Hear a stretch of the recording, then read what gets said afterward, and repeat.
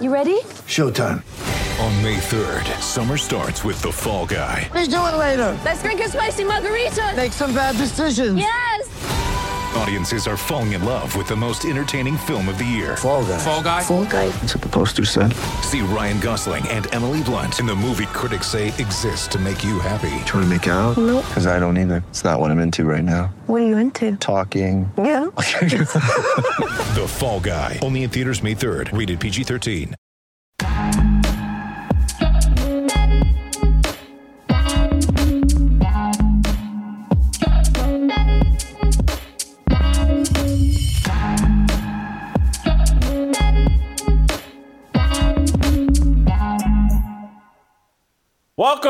Welcome to Fearless with Jason Whitlock. I am Jason Whitlock, your host. Happy day before Friday. Happy Thursday to you and yours. Awesome show planned for you today. TJ Moe is still seated to my right. I believe that's my right. Yeah, that's my right. TJ Moe still here in studio with us in Nashville. Great to have you back, TJ. We're going to talk today exclusively, TJ and I, with Royce White, who I believe is he's moving up the most wanted list, the Democrat, the left wing establishment, or as Royce likes to say, the neoliberal movement. He's moving up on their most wanted list. He's now perhaps public enemy number one. The Washington Post, this morning, published a long 3,000 to 4,000 word hit piece on Royce, calling Royce, let's make sure I get this properly, how a former NBA player and activist became a far-right media darling. Royce White, our very own fearless soldier, has transitioned from NBA player and activist to a darling of the far-right media. They accuse him of associating with Steve Bannon. That makes you a far-right media darling if you associate with Steve Bannon. He's associated with Alex Jones and Tim Pool. The Tim Pool thing really blew my mind. I know Tim Pool. To label him some far-right, whatever, but any of it, it's all stupid and silly. And so today, we kind of just like scrapped the show when we saw this article and said, I just got to talk to Royce White and how he feels about being public enemy number one because he's running for office. He's running against Ilhan Omar in Minneapolis. But I think beyond the threat of him unseating Ilhan Omar, which they clearly must take seriously, I think people are hearing Royce and have heard what I have said about Royce. Royce keeps saying things on this show and on other shows. And I think the last time I had Royce on, or last week at some point, I was like, dude, I think you could be president. And, and it sounded crazy when I said it, but I actually meant it and believe it. And I read this Washington Post story, and we'll bring Royce in now. I read this Washington Post story, and I was like, hey, Royce, I think they believe it. I think the left thinks like Royce White could potentially be president. We better shoot him down now. And I get why you're wearing your public enemy bulletproof vest, Royce. You're a target of the neoliberal establishment. Well, absolutely. And thanks for having me back on. It's been a kind of hectic morning, but giving me a lot of thought. And, you know, this is a wild time we're in, the law of uncertain outcomes. I wanted to read some today for the audience to start us off. Then I got a few comments, and we can go where you want to go from there. This was William J. Casey, 1981, director of the CIA. He said, we'll know our disinformation program is complete when everything the American public believes is false. That was the director of the CIA. Now, for the Washington Post to call me a white supremacist a white nationalist.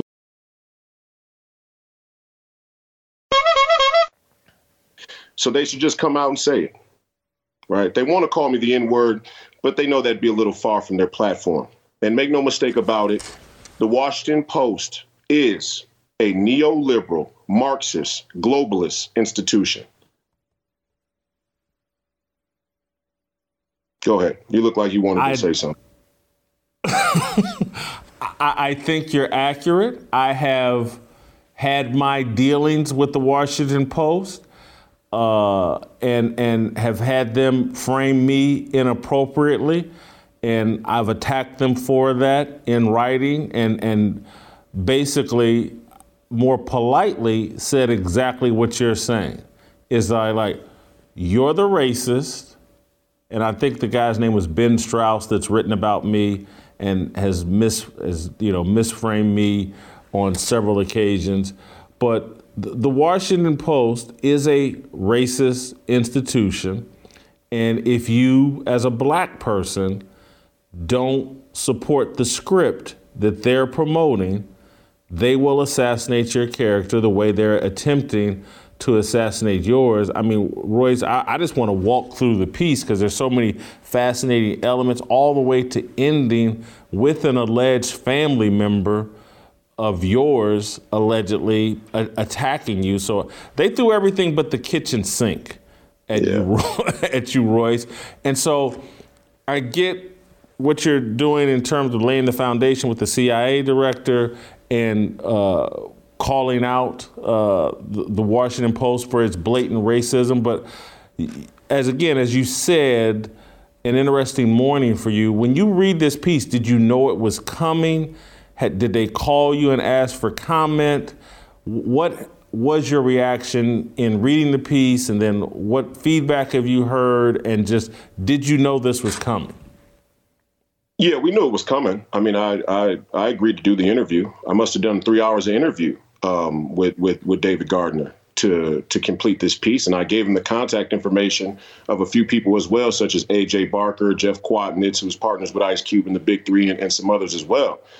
So I was completely, I was completely open to participate in getting this story right. And I cautioned this journalist to how the editors may change his words or change my words. And I said to him at that point, if anything in this story seems defamatory or misinformation, I will ask that the complete transcript of my 3 hours of interview be released to the public. And I will not hesitate to take legal action against the Washington Post. But let me circle back if I can, Jason. Please allow me to retort. Hold for 1 second before you. I want to ask one follow-up to that. I read the story and I kept looking for quotes that I said that gave me the indication that they interviewed Royce. I read the story and felt like all the quotes came from things you said on other platforms. Well, there were very few quotes from me altogether. But to be honest, the quotes in there for me, I'm completely okay with. And the things that were said about me, for the most part, I'm okay with. There were a couple blatant errors in there. Number one, my mom was never a waitress. She was an esthetician. And that shows you how bad they are at this journalist thing, is because that's very easy to find out. Not only have I said it publicly, but anybody they talk to knows that my single mother being an esthetician is something I talk about often. So it's an easy thing to figure out. There were some other things as well, and them trying to, mental health shame me for being an advocate, because that's a part of my story as well, and saying that I was hospitalized, or my grandfather saying that I had to be hospitalized for anxiety, which isn't true. I've gone to the ER for panic attacks sometimes, which I think people should do because the symptoms mimic heart attacks. But again, let me circle back, please. I got to hold for one more second, because you said something fascinating to me that you're not a journalist, and so it may not trouble you as much as it troubles me as a journalist. Okay. If they did a 3-hour interview with you, this story should not rely almost totally on things you said on other platforms. So that's what it seemed like, and you correct me if I'm wrong. Maybe I misread the story. Maybe I read it too quickly. But were there quotes from your actual 3-hour interview with David Gardner in this piece? Because my memory says everything came, oh, you said this on Steve Bannon's show. You wrote this in a piece earlier. Is anything you said in that interview in the article? One quote, if anything, that I remember. Everything else was either from my Substack or stuff that I said on Fearless or something I said on Bannon's War Room show. Or maybe something I said on InfoWars also with Alex Jones or Tim Pool or, all these other platforms. You're right. There was a quote from MSNBC when you were on with Joy Reid. There was a quote from there. But, yeah, to me, that's irresponsible, dishonest, and were they in the room with you when you went on Steve Bannon's show? Because that opening scene comes across as if they were there when you went on the War Room with Steve Bannon. No, absolutely not. Gotcha. So now go ahead and circle back and make your point. Thank you. Okay. I've said this before many times on the show, and I'm going to reiterate it right now. We are in a crisis of leadership worldwide. And due to that crisis of leadership, we have a crisis of information. If we had competent, willing, moral, courageous leaders, the crisis of information wouldn't be as bad as it is today. And I'm going to use my story and something we talked about early in the week to help lay this out. If you believe that the reason I'm not playing in the NBA today is because I'm afraid to fly or because of my anxiety, you have a problem with how you get your information. If you believe or if you allow the NBA to get off of the hook by justifying their blackballing of me because I wasn't worth the hassle of the things I was discussing, I wasn't skilled enough, you don't know anything about the game. You don't know anything about the game of basketball, the game of politics, or the game of life.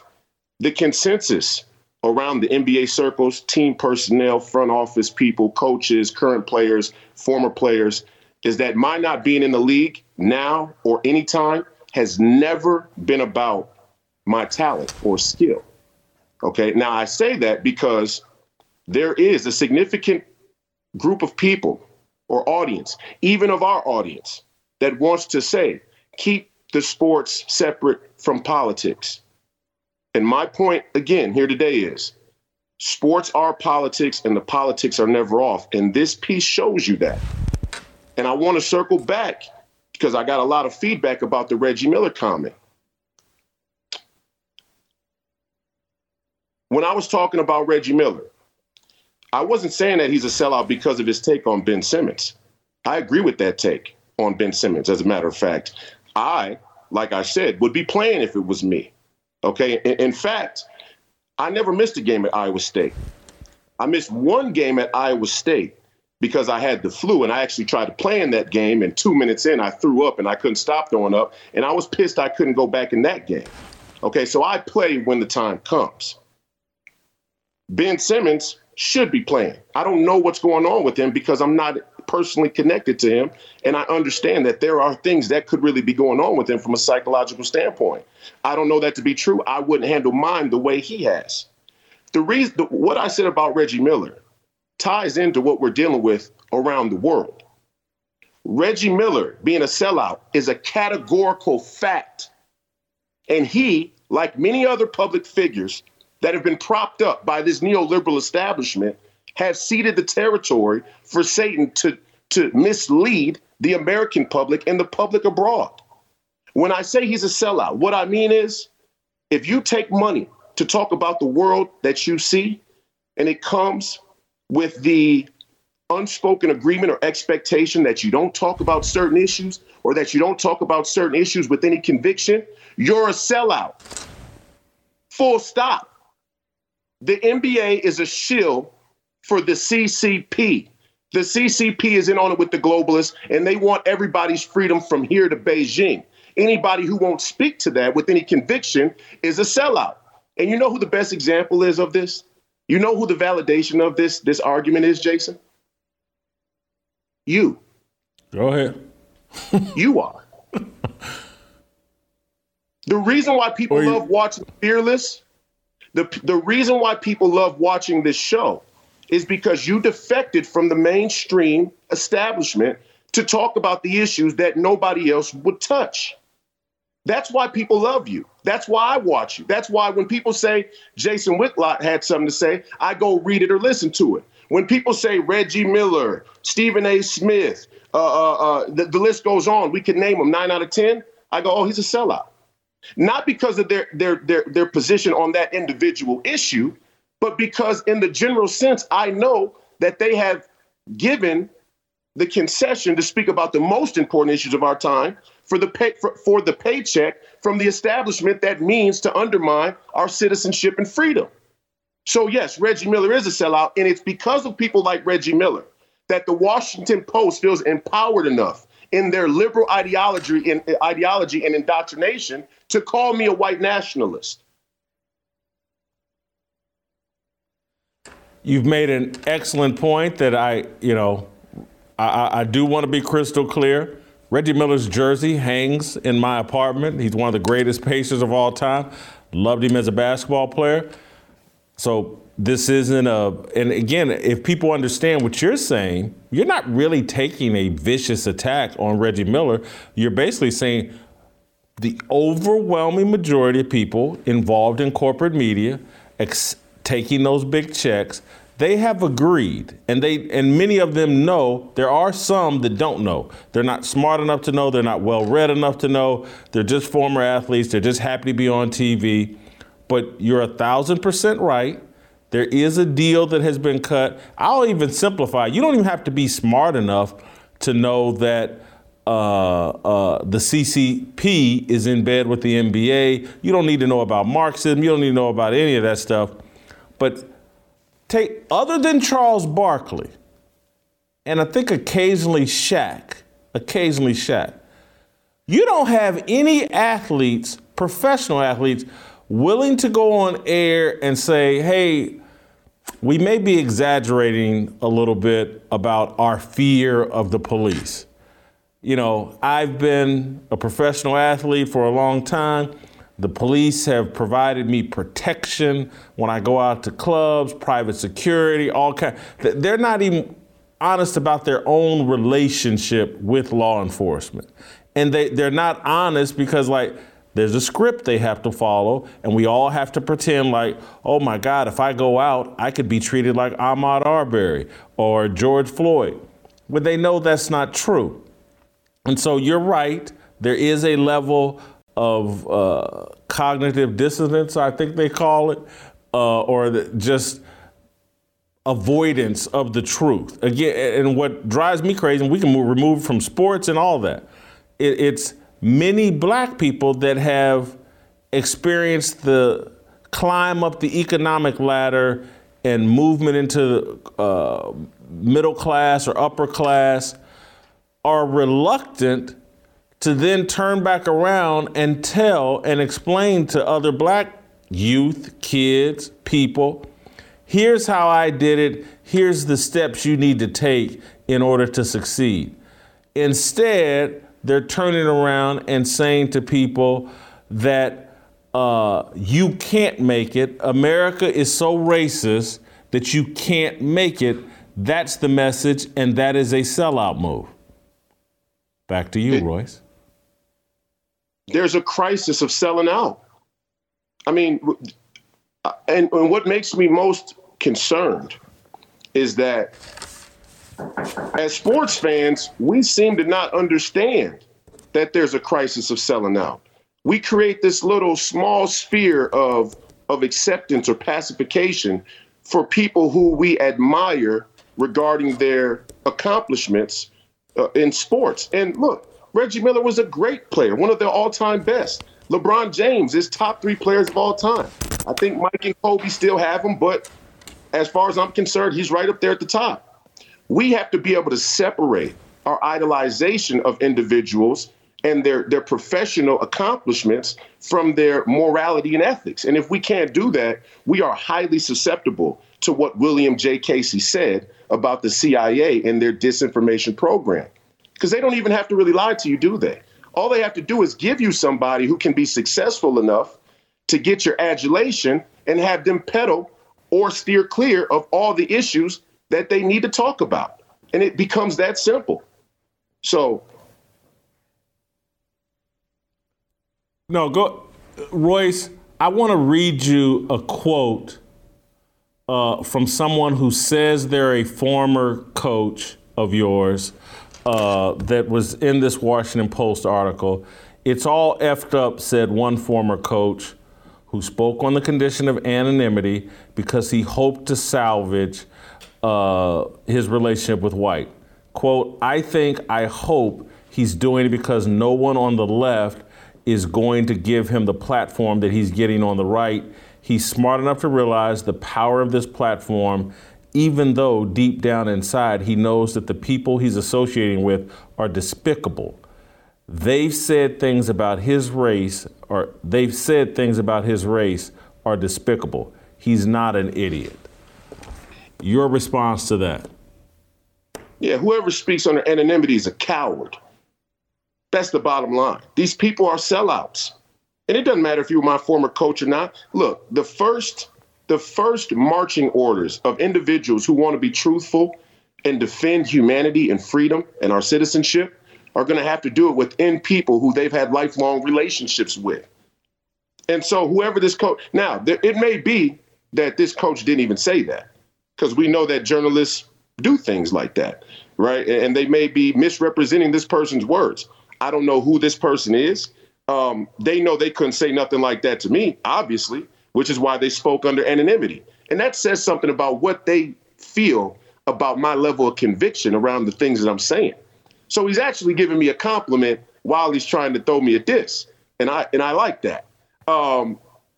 Here's what I'll say to go back to this article in the broadest sense. The biggest thing I had a problem with is that they said I led protests about police brutality. And that's why I wore the vest here today, because it's the same vest I'm wearing in the picture. And in the picture, we're outside the Federal Reserve. They know that the protest I led was about corporatocracy, which they are in on 150%. And they still want to try and make it seem like police brutality was the central focus of the protests I led. Why? Because they want to disenfranchise me to the base who they say that I'm just pandering to, when really I'm trying to clarify these things for the Republican Party as well, because there is a uniparty. There is a two-party uniparty in our country. And William Casey, he was a Republican who was hired or came into power underneath the Reagan faction. And Reagan is adored in the Republican Party. And I think Reagan was a decent president. But I'm not playing favorites. I'm equal opportunity when it comes to calling out corruption.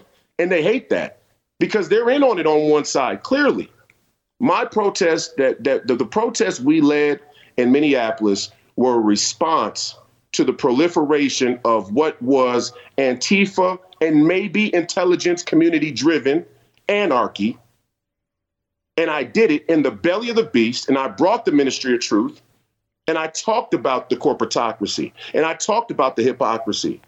But even on the Republican side, let me talk about the Republican side for a minute here, because a lot of them want to say, and you've seen it, I know you've seen it, all of us have seen it in the comments, yeah, we liked Royce and what he had to say, but he supported Black Lives Matter and he led those George Floyd protests. That's why they put a picture of me writing George Floyd on the side of my head at the Big Three. They want to disconnect me from the growing nationalist populist movement by saying that I'm a BLM, I'm a BLM supporter. I never supported BLM. I did what many Republicans have forgotten to do, have lost a sense of: ministry. The liberal movement, the neoliberal movement, has pushed conservatives out of the metropolitan areas, and the conservatives believed that if they ran to the suburbs, liberalism wouldn't follow them. And the reason why we've lost this country is because Republicans have not made it a priority to go back into the inner cities and clean up the narrative that they are not racist. Some of that may be because there is some racism left in the Republican Party. Some of it may be because they just are afraid of the liberal movement or being called racist. All of those things are a possibility. I'm not afraid of them. I'm not afraid to go into the heart of the north side of Minneapolis where crime is the worst and say, you've been lied to. That's why they're afraid of me, because they know I'm not afraid, like some of my other Republican counterparts, to go into these places that have been abandoned by the genuine conservative nationalist American platform and movement and candidates. That's why they're attacking me. And you know what else? That's why the NBA wanted me out, because they knew. And clarify the NBA. Why would they fear that? They fear you as a symbol that may lead the players the direction they're uncomfortable with? No. They fear the truth.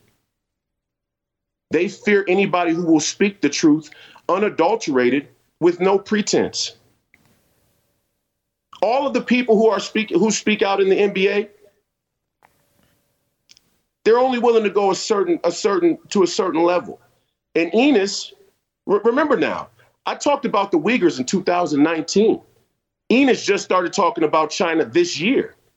They were afraid that a young player like me, who was not going to be bought and paid off, was going to have an infectious quality on other athletes who had the potential to rise up with their platform and be genuine leaders against their globalist establishment movement.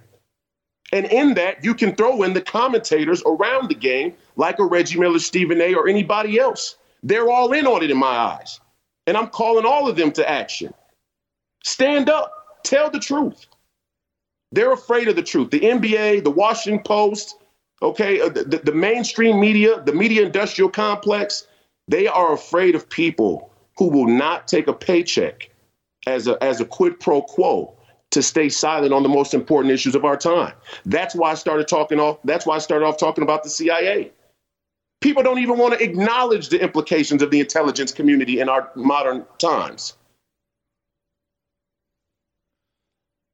The argument that the anonymous coach is making is that Steve Bannon and the inference, the way the story is framed, oh boy, if you just knew what Steve Bannon has said about black people. We're not going to tell you in this article. We're just going to let this quote hang out there, and then we'll connect him to Steve Bannon. And you, boy, if we told you what this despicable thing Steve Bannon has said about black people, how dare Royce White connect himself to Steve Bannon. One, I know you've done it previously, but I want you to do it again. Explain your relationship with Steve Bannon, why you like, I've had him on this show. I like him, but I don't know Steve Bannon, his whole body of work. I just know how he's dealt with me, and the things that I've seen don't trouble me at all. But he's one of these despicable people you're allegedly associating with, and therefore we must dismiss Royce White. And I find it hysterical because I kind of agree with Steve, and that's the realization I came to last week was like, this dude Royce White is really dangerous. That he has so much reach potential that he's really dangerous. And Steve Bannon called you the second worst thing to happen to the establishment since Trump. But anyway, explain your relationship with Steve Bannon and why they're inaccurate here. And I want to say, excuse me if I'm a little amped up today, but I don't like being called. Stay amped up. I don't like being called a white nationalist by white liberals. And I'll say this. Steve Bannon has asked a very simple question. Where has the neoliberal uniparty globalist politics and policies gotten black people, the working class, but also specifically working class blacks and Hispanics? That message resonates with me. It resonated when I heard it, when I actually looked at the history and the trajectory of how this country's policies positioned black and brown people economically. I understood what he was saying.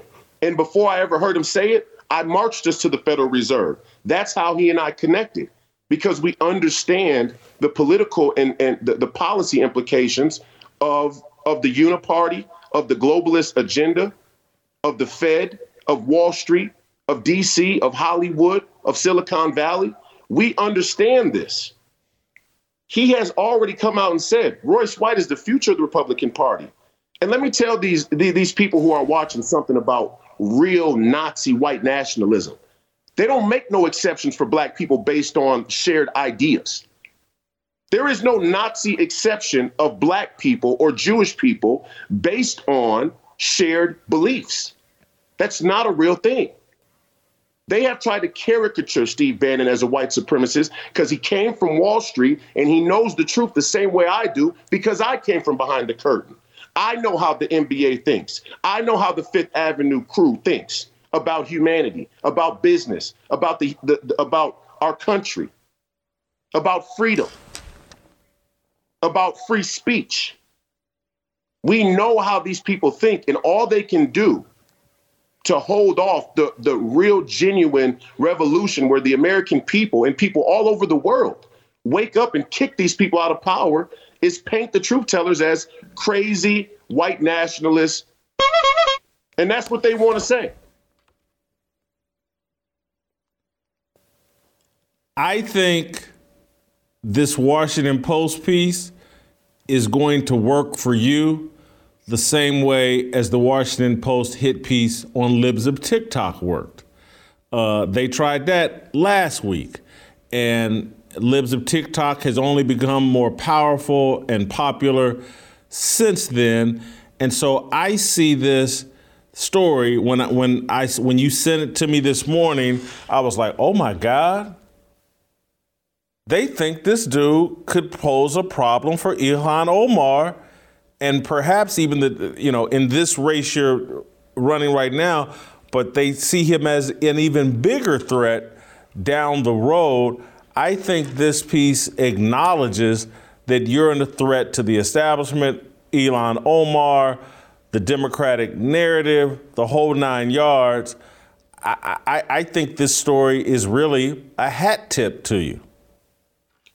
No, it absolutely is. I'm not upset with the implications of the piece personally, right? I mean, besides them saying I'm a white nationalist, I thought the piece was great, to be honest. Again, like the Guardian piece that they did a month back, as far as hit pieces go, this is fantastic, okay? They sang my praises and tried to, assassinate my character all at once. That never works. Because when you look through my body of work, the things I've said and the things I've stood for speak for themselves. They all speak for themselves. Nothing I'm doing is a grift or an attempt to try and manipulate an audience to make money. If I wanted to just make money, I would have kept my mouth shut and still been in the NBA today, where they've inflated the salary price, the salaries, okay? What I am upset about and what does frustrate me is that I know people in the community I came from read these headlines and they take them to heart. They are easily convinced by the power and momentum and influence of mainstream media. And the people who spoke under anonymity in this article prove that. They have no clue who Steve Bannon is. They've never actually listened to him talk. They get their politics with French fries. And as I said before, if we're going to get our politics with French fries in this country, which is our choice, it's not mine, it's our choice as a nation. If we're going to do that, the premium on leadership grows exponentially. That's why I'm running. And that's why they're afraid. Because most of our leaders, our political leaders on both sides of the aisle, they're all in on it. Let me show you how they're in on it, Jason. Let's go with the Republicans, since I'm this far right darling and I'm just trying to run a grift. Let me show you how this Republican fundraising thing goes. They have these third-party middlemen fundraisers who have access to these lists of Republican donors across the country. And they come to you and say, we'll do a deal risk-free where we connect you via mail or email to these Republican donors. Risk-free. The deal is the split is 85-15. 85-15 in the direction of the third-party fundraiser. This is common practice. So for years, for generations, the way fundraising has gone in the Republican Party, and I would assume similar in the Democrat Party, is that there are third-party people on the periphery of campaigns taking 85 cents on the dollar from the Americans who want to give money to impact campaigns. That's a double cross and a triple cross from the establishment to milk the pennies and shekels off of what already is an industry that has billions and trillions of dollars of economic implication. These are the things that they're afraid that I'll talk about. I'm not in the NBA today because they're afraid of what I'll say. They're afraid that I'll get up on the podium and say the CCP has control of this league. And they do. So we have to ask ourselves as citizens, do we really value our citizenship? Do we really value America? Do we value our lives? Because we are completely indoctrinated and dead set on a zealot-like capitulation and participation as viewers with institutions, sports institutions, who have sold us out. And when the one young man like me speaks up, everybody gets off, everybody gets their catharsis by saying, Royce, you just weren't good enough to play. That's why they wanted you out. You just weren't good enough. Who would believe that? Somebody who needs the establishment to give them the validation to continue to follow. We're in a dogfight now for the truth. You, me, the rest of the Fearless Army, the Fearless audience, every single man, woman, and child from here to Beijing is in a dogfight for the future. Royce, I got to take care of a little business. Sit tight. I want to talk a little bit about preborn. When we come back, I'm going to let TJ Moe into the conversation and ask Royce a couple of questions. TJ was fascinated by the article. He's been sitting here with me listening to Royce. But first, let me tell you about the Ministry of Preborn and Blaze Media are partnering to help rescue 50,000 babies from abortion in 2022.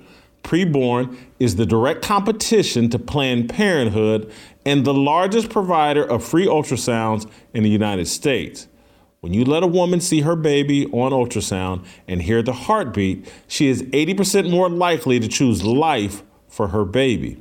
And when the mother chooses life, Preborn doesn't stop there. Preborn provides maternity and baby clothes, diapers, car seats, counseling, and much more free of charge. Free of charge. They just don't talk the woman into having a baby. They then provide the help she needs to properly develop. They help walk her through the process, build that bond with the child, provide the support, the confidence, everything a mother needs to support that baby. That's why Preborn is so important. Preborn has a passion to save unborn babies from abortion and see women come to Christ. Over the past 15 years, Preborn centers have saved 188,000 babies.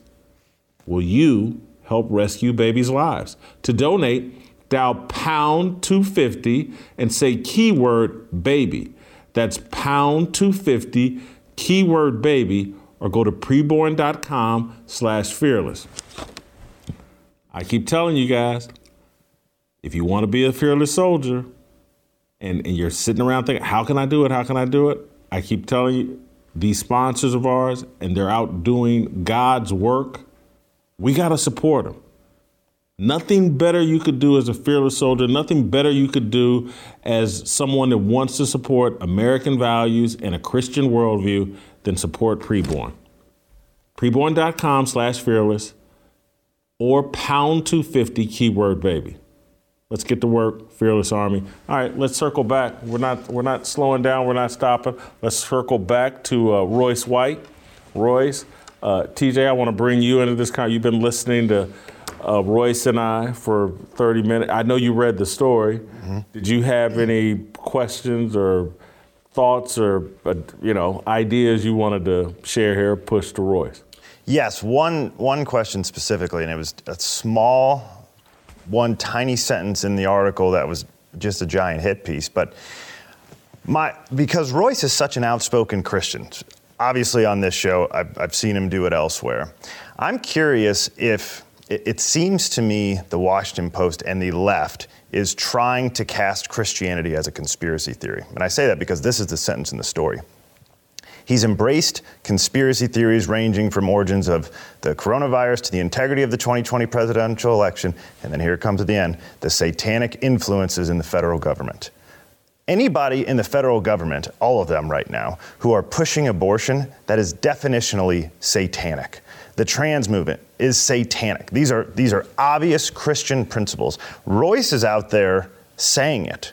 And so I am wondering if part of the attack on Royce, and he's had obviously more discussions with the people attacking me, sat down with the guy for 3 hours in the Washington Post. Royce, do you think that a big part of this is because you are such an outspoken Christian, they are now trying to cast, along with painting you as a white nationalist, they're trying to cast Christianity as a whole as a conspiracy theory? Well, that's a brilliant pickup, TJ. I mean, it's not even hidden. They're trying to say that Christianity is white nationalism, and that is their story. This entire movement, this entire neoliberal movement is to reject God and to say, if you believe in God, you're crazy. Right? I mean, that's really the motif they're trying to draw down from this article. Royce White, he had these issues with mental health. That's why he's not in the league. He had to go to the ER for a panic attack. So there's already question about his psychological stability. And oh, by the way, he believes Satan is at work in the world. Royce, it goes to a topic that I'm going to get into on tomorrow's show with Delano, but I might as well get into it with you and TJ a little bit here. They had a story the day before from Jennifer Rubin in the Washington Post that basically, well, I don't have to basically, I'm going to call it up here. The GOP is no longer a party. It's a movement to impose white Christian nationalism. And so basically, they're describing Christianity as white supremacy. It's messaging to black people. If you're a Christian, you know you're really supporting white racism. And this is what has so offended me. And when you talked earlier about why I had to get to a place of independence where I could talk about what's really going on and what's really on the table, this is at the heart of it. Christianity is being completely distorted, mischaracterized. You want to talk about a disinformation campaign, the one being done on Christianity and the one particularly being done to black people as it relates to Christianity. Christianity walked us up out of slavery, walked us up into equality, those principles, those leaders. And the Washington Post is basically trying to convince black, no, Christianity is actually why you were a slave, and it's why you can't have same-sex marriage. Christianity is the worst thing on the planet. And that's why I'm here, and not somewhere on ESPN or Fox Sports. And again, that's not even a shot at Fox Sports or ESPN, but that's not what they do. They don't talk about the real stuff. And I needed to be talking about the real stuff because we're in a time right now that is so satanic. I don't respect the people that aren't addressing these issues. But the framing of Christianity as white nationalism and then to turn around the next day and say that Royce White is a white nationalist and basically it's because he has Christian values, it's offensive to me. It's offensive to me as well. And here's the telltale sign. Go back and pull up the article from closer to the George Floyd uprising from the Washington Post, where they propped me up as a rising civil rights activist. Nothing I said during that time has changed regarding my platform and what I'm speaking out against, other than the fact that Christianity has now been a focal point. When I was talking about corporatocracy, the Fed, economic tyranny, individual rights, the Constitution, the liberals didn't even have a problem with that. Now, they weren't going to give me a special spotlight to really espouse the details and nuances of my protest in Minneapolis, but they certainly weren't trying to hang me or rake me over the coals for saying those things. The only thing that has changed between now and then is that I have been more outspoken and focused on the implications in the spiritual. And you can pull the articles right up and put them next to each other. When the Christianity wasn't a part of it, it wasn't a central focus. They were saying that I was the next rising civil rights leader. They were propping me up. They were singing my praises. And the only difference in what they're explaining about me now is that he's a Christian, and Christianity is white nationalism by default.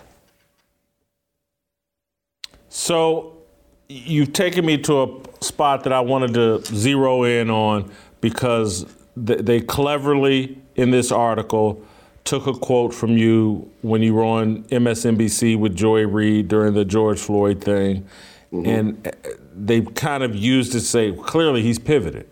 And so let me read this. He was featured in outlets from MSNBC to the Washington Post with a message that sounded similar to others in the Black Lives Matter movement. Quote from Royce White, "We're talking about pushing the police all the way outside of the circle of trust and having them reestablish their entry into the circle of trust through their actions and through proving that they can be trusted in that circle," he told MSNBC host Joy Reid. They're basically, their argument is like, Royce White wanted to defund the police, and now he's talking to Steve Bannon. No, I actually never wanted to defund the police. I said we need to refund and overhaul police resources, particularly because police are by and large undertrained, and the trauma they face out there on the job leaves them in a very, very vulnerable position when they come back to the job day in and day out. Nobody could deny that. And in fact, the police and the lack of funding or training or attention that's paid to police departments at the federal level isn't by accident. It's the lowest rung of the military industrial complex that is used as an offshoot and safeguard for the people to rebel and revolt against the state for economic imperialism. I don't know if that goes over people's heads. Basically, the police are there to patrol the interest of the corrupt. They would never let me say that. They would never give me the time. They wanted to give me 3 minutes. And in what I said there, we do have to always be mindful of the authority we give the government and police. Because when the vaccines are mandated in the future, which they will be, it'll come back. Make no mistake about it. COVID's coming back around. You see it now. It's not going to be the white coats going door to door to force you to get vaccinated. It'll be the police. And in any country throughout history, when the state goes tyrannical, the police carry marching orders. And if the police at that time throw down their badges and say this is unconstitutional, they will find more people to put the badges on. And my right-wing fellow Americans have lost sight of the skepticism we should rightfully have about police because the boomerang of the left using them as a scapegoat for their race misinformation. We can't be that gullible. We have to be able to sift through both with great precision and pin down on what the enemy is trying to do. No, we shouldn't say that all police are bad or racist or that every time you leave the house as a black man, you're in danger to be shot and killed. But we also shouldn't have this cuck-like, support of all police and policing. It's ridiculous. So 46 minutes in, I go back to where I started at the beginning. Just as a journalist and someone that's written stories or whatever, and very skeptical of modern media, there's this story was already written before you sat down with David Gardner. And so the 3-hour interview is really just like, hey, I'm gonna give you these 3 hours and hopefully you'll say something to hang yourself in these 3 hours and I can add a paragraph to this story that's already written. Because again, they've taken everything out of your, and so that's why I'm very reluctant to even consent to any of these interviews. And I remember when I was at ESPN, one of the ways I shook a reporter was like, oh yeah, I'm gonna tape record this interview. I want my own transcript of this interview.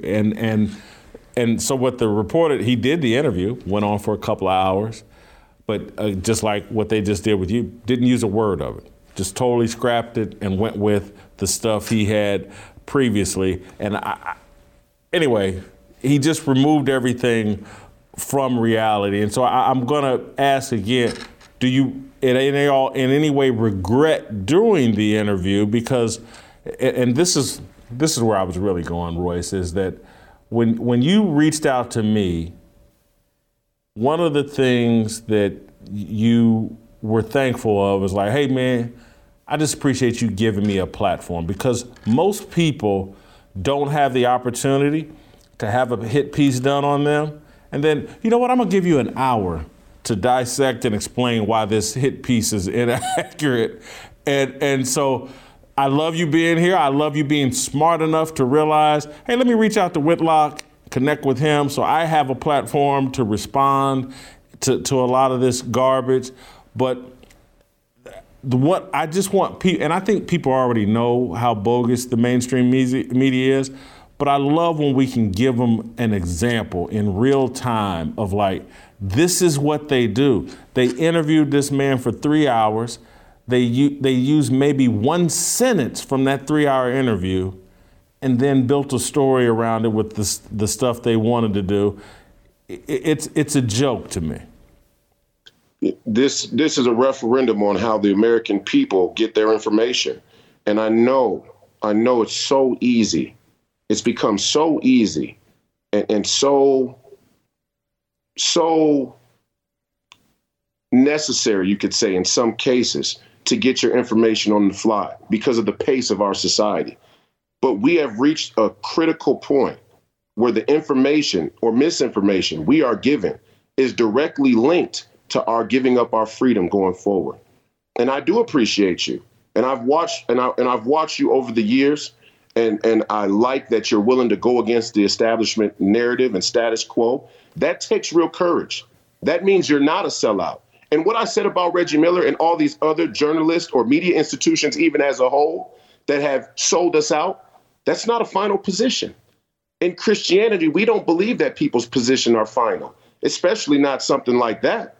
There is a potential for all of these people to come back into truth and faith and light and stand up for what is right.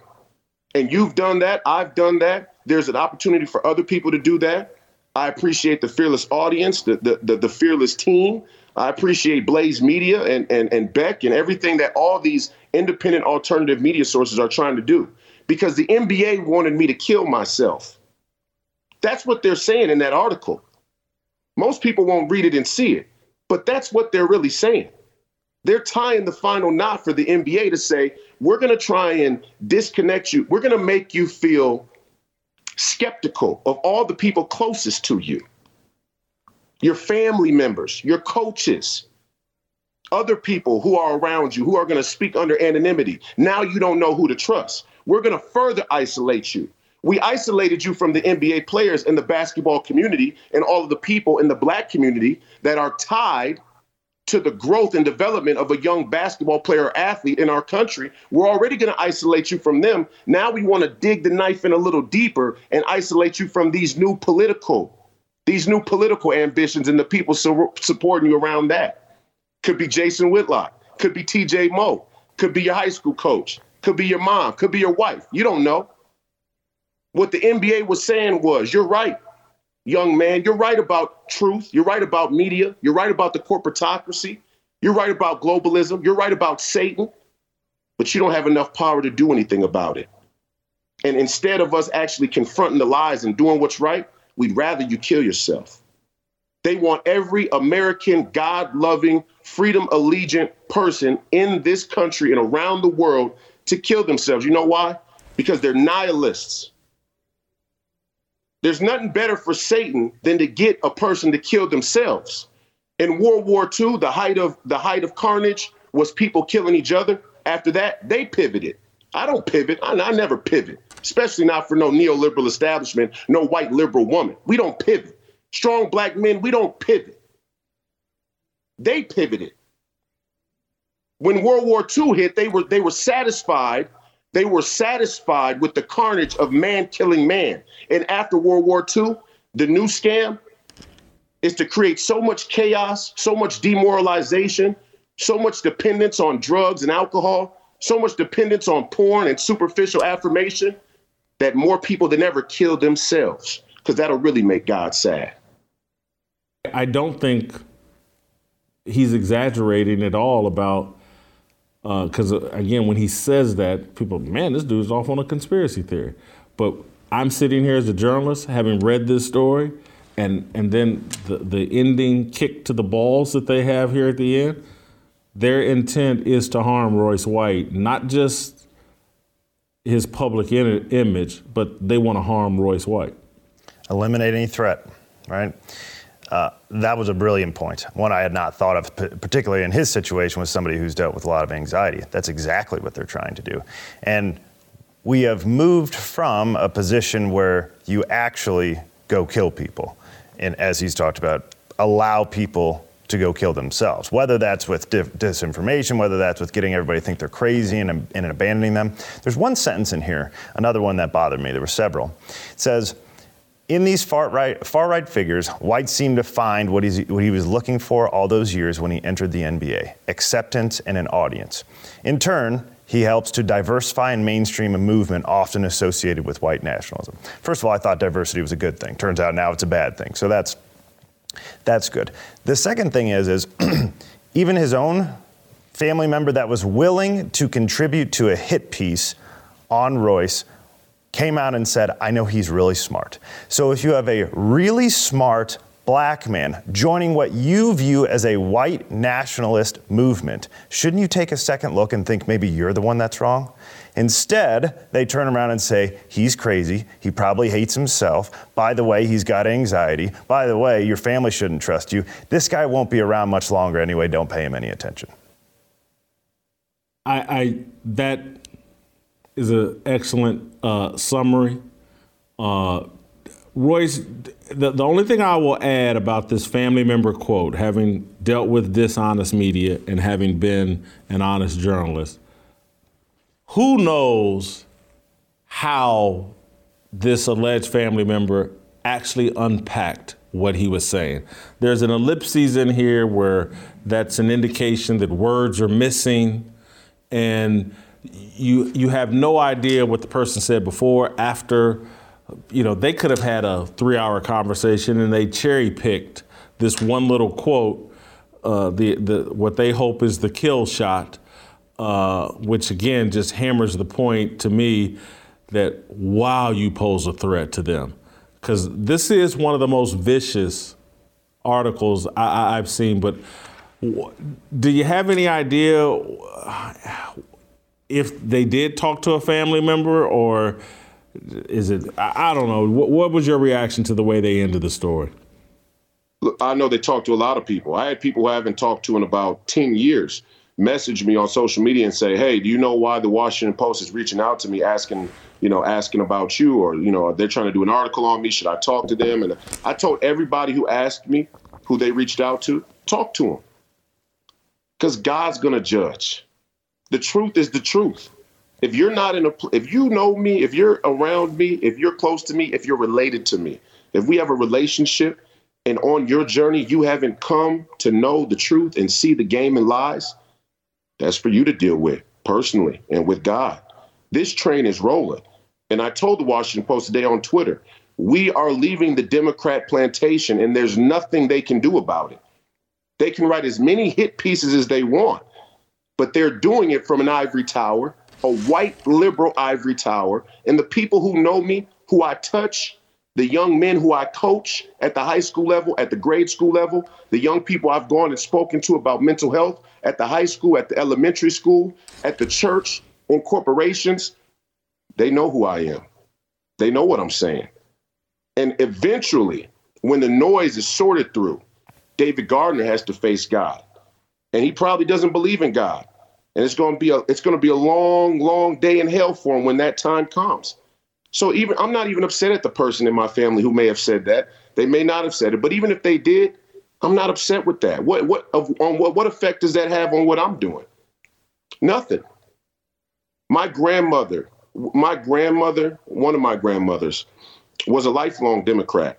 When I wrote my open letter to Steve Bannon to the Congress and talked about the kangaroo courts, she called me and said, I'm actually convinced. I'm convinced now because of the way you wrote that out. See, the reason why I'm really a threat, even more so than other black Republicans who may be leaving the plantation, the reason why I'm really a threat is because I take myself seriously enough to think about these issues long enough to write a 3,500-word response to the Washington Post. And it'll be up tomorrow. It will be up tomorrow morning. From right now, today, till 8 o'clock in the morning, there will be a 3,500-word response to the Washington Post defamation of character and hit piece. That's why they fear me. And they know I write better than David Gardner. And they don't want anybody to read what I write. It's the same thing they did to Malcolm. It's the same thing they do to all. When I say strong black men, I mean black men who won't bend. You could be Christian, you could be Muslim. I know black Jews. You could be, I know people who don't necessarily believe in God that don't bend. But I know by and large, there's a lot of black folks and a lot of black men who have bent, who have sold out. And I represent a change, a sea change. There's nothing they could offer me that would get me to sell out. The American people, humanity, freedom. There's nothing they could offer. Imagine that. If you're watching this right now, imagine a number in your head that you would accept to bend on the morals and ethics. And when you see my face, understand there's no amount of money that these people could offer me.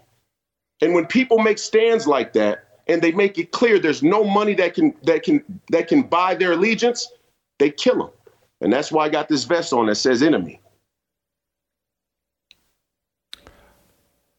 I'm going to be transparent here, and because I was literally thinking about making this point and saying, nah, it won't be understood, and it's the wrong analogy or whatever, but I don't want to divert in any way, do anything but I just got to say it, and because it's real, and this show is about being real and transparent.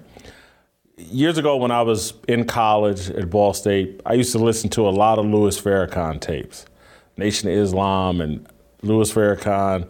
The Nation of Islam has a lot of beliefs that I disagree with, but the masculinity and the responsibility that Farrakhan used to call for black men to have, I'm sorry, it attracted me. I'm never going to apologize for that. And he once told a story about people throwing rocks at you. And if you attract enough critics, they'll throw so many rocks at you that the rocks will pile up, and you just climb on top of the rocks, and you're taller, and you're louder, and your voice is more heard. And that's what I see going on with you. You keep attracting these rock throwers, and you just keep getting taller and louder and a bigger force. And that's where I see things going for you, Royce, and you're built for it. Not just the backbone strength, but the intellect to be able to handle these conversations and handle yourself, explain your positions. And that's what always would crack me up when we celebrate Colin Kaepernick or LeBron James. And I'm like, these dudes are mental midgets. Any resistance, and they fall completely down. They won't even expose themselves to resistance. Only Don Lemon can interview LeBron James or somebody that's going to worship him and tickle his little boys. That's the only people that can interview a LeBron James, whereas Royce White will step into the ring with anybody. If Anderson Cooper, Rachel Maddow, anybody from the LGBT movement or whatever wants to interview Royce, no problem. Let's go. If Barack Obama wants to question Royce White, let's go. These guys, paper tigers and cowards. Royce, I appreciate the time. TJ, did you have a final question or thought you wanted to jump in? I think we're gonna let this go, Royce, for now. We're gonna circle back because again, there will be more rocks thrown probably before the week is out, and certainly before the weekend's over, and we'll circle back. Thank you for making the time. Great job. I think I hear Tamara playing. That means we'll see you tomorrow. Waiting for the countdown, coming off the breakdown, standing in line for freedom. Looking for a breakout, feeling like a standoff, nothing in life like freedom. Came like a fighter, striking like a ladder, making all this moves for freedom. I want freedom. No negotiation, my sister, no relation. We all just wanna have freedom. Sitting on the corner, never been alone. I'm breaking my back for freedom. Blessed, we are living, get back. We are receiving, all deceiving. We all wanna be free. We want freedom.